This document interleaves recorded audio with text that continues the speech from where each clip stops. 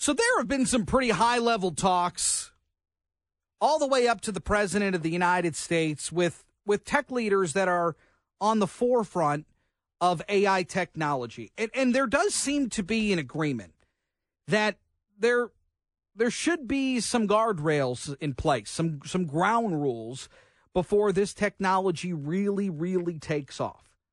But there are still companies out there that are skeptical of those guardrails, even though there seems to be a consensus up at the top. Gerrit De Vynck is a tech reporter at the Washington Post, and he joins us. Gerrit, good to have you. Thanks for having me. So what is this apprehension from some in Silicon Valley about regulations on AI?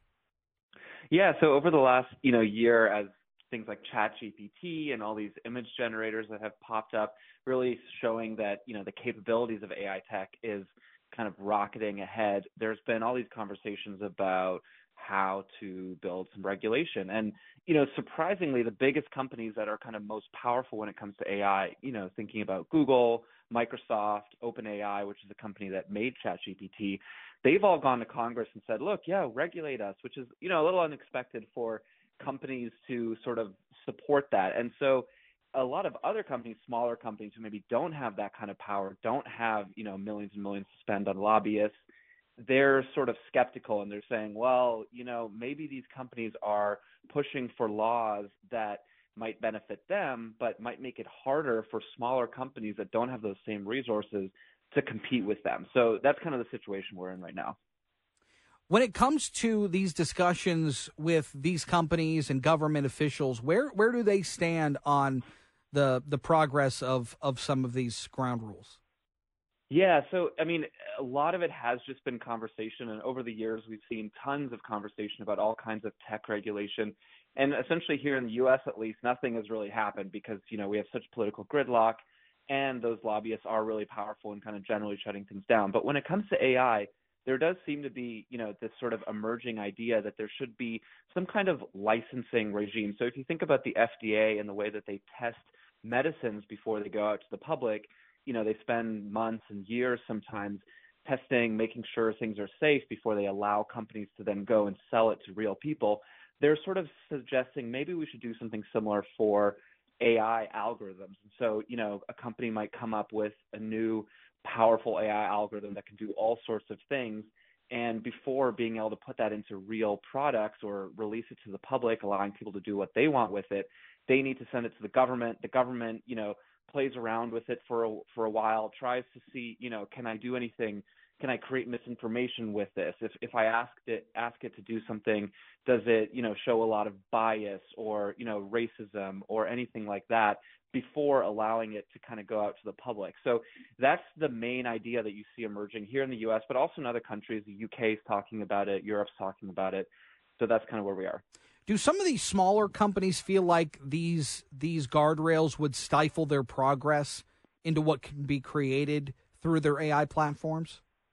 Yeah, I think the big concern is that if you do have to send your AI to the government to get signed off before you can, start selling it, that's something that, requires time. It's something that requires just being able to kind of sustain your business while you wait for the government to decide whether you can move forward or not. And I think the smaller companies feel that, the bigger companies, they have all the engineers, the lawyers to be able to do that, to meet those kinds of requirements, maybe even to lobby governments, in support of their own tools. Whereas if you and I just started our own AI company and, we took something that was open source, which is, technology that's just kind of freely available, and we started tweaking it, making it unique, and started to build our own product, would that mean we would have to go and then wait 6 months for the government to, say that, okay, it's safe before we're allowed to start seeing if people even want to buy it? And so that's kind of the concern. But, it's also important to sort of have that skepticism too, which is, generally, a lot of companies are kind of skeptical of AI regulation in the first place. And one of the ways that they can stop the government from doing it is by scaring them into thinking that it's going to cut into innovation. And so I think the main thing is, AI is such a big question mark. We have no idea whether this technology will really disrupt our lives in the way that some people are saying, or whether it's just going to be something that will sort of fade into the background and we won't be talking much about it 6 months from now. So it's very open-ended right now. I'm so glad you included it. Your piece in the Washington Post about Sam Altman, who's the CEO of OpenAI, who's the parent company of ChatGPT. He told lawmakers that if this technology goes wrong, it can go quite wrong. And so I do wonder if, to a certain extent, lawmakers see where maybe they were almost oblivious to the powers of social media. Is there a sense that they don't want to make that same mistake twice? If they can get involved and work with these companies early on, it doesn't escalate into a situation where things get out of hand? I think that's definitely a dynamic that's going on. I mean, we saw all sorts of congressional hearings about social media, but really only after the fact, after, apps like Facebook had really become super, super powerful in our society, were used, became a big factor in politics, ideas spreading on those platforms during the pandemic, all sorts of conspiracy theories spreading on those platforms, making people change their political opinions, change decisions about their own healthcare. And I think that the politicians felt that, they really missed out on that one. They want to be involved. They want to be, show to their voters that they know what's going on in the world, that they're on top of things, that they've got things under control. And so I think they felt a little chastised by that. And this time with AI, whether it becomes a big deal or not, they feel, let's get ahead of it in some way. I did a story earlier this week where the idea of students, particularly in grade school, being harmed by this technology, like out in New Jersey, there was a high school where there were several different AI-generated nude photos of students being circulated on social media.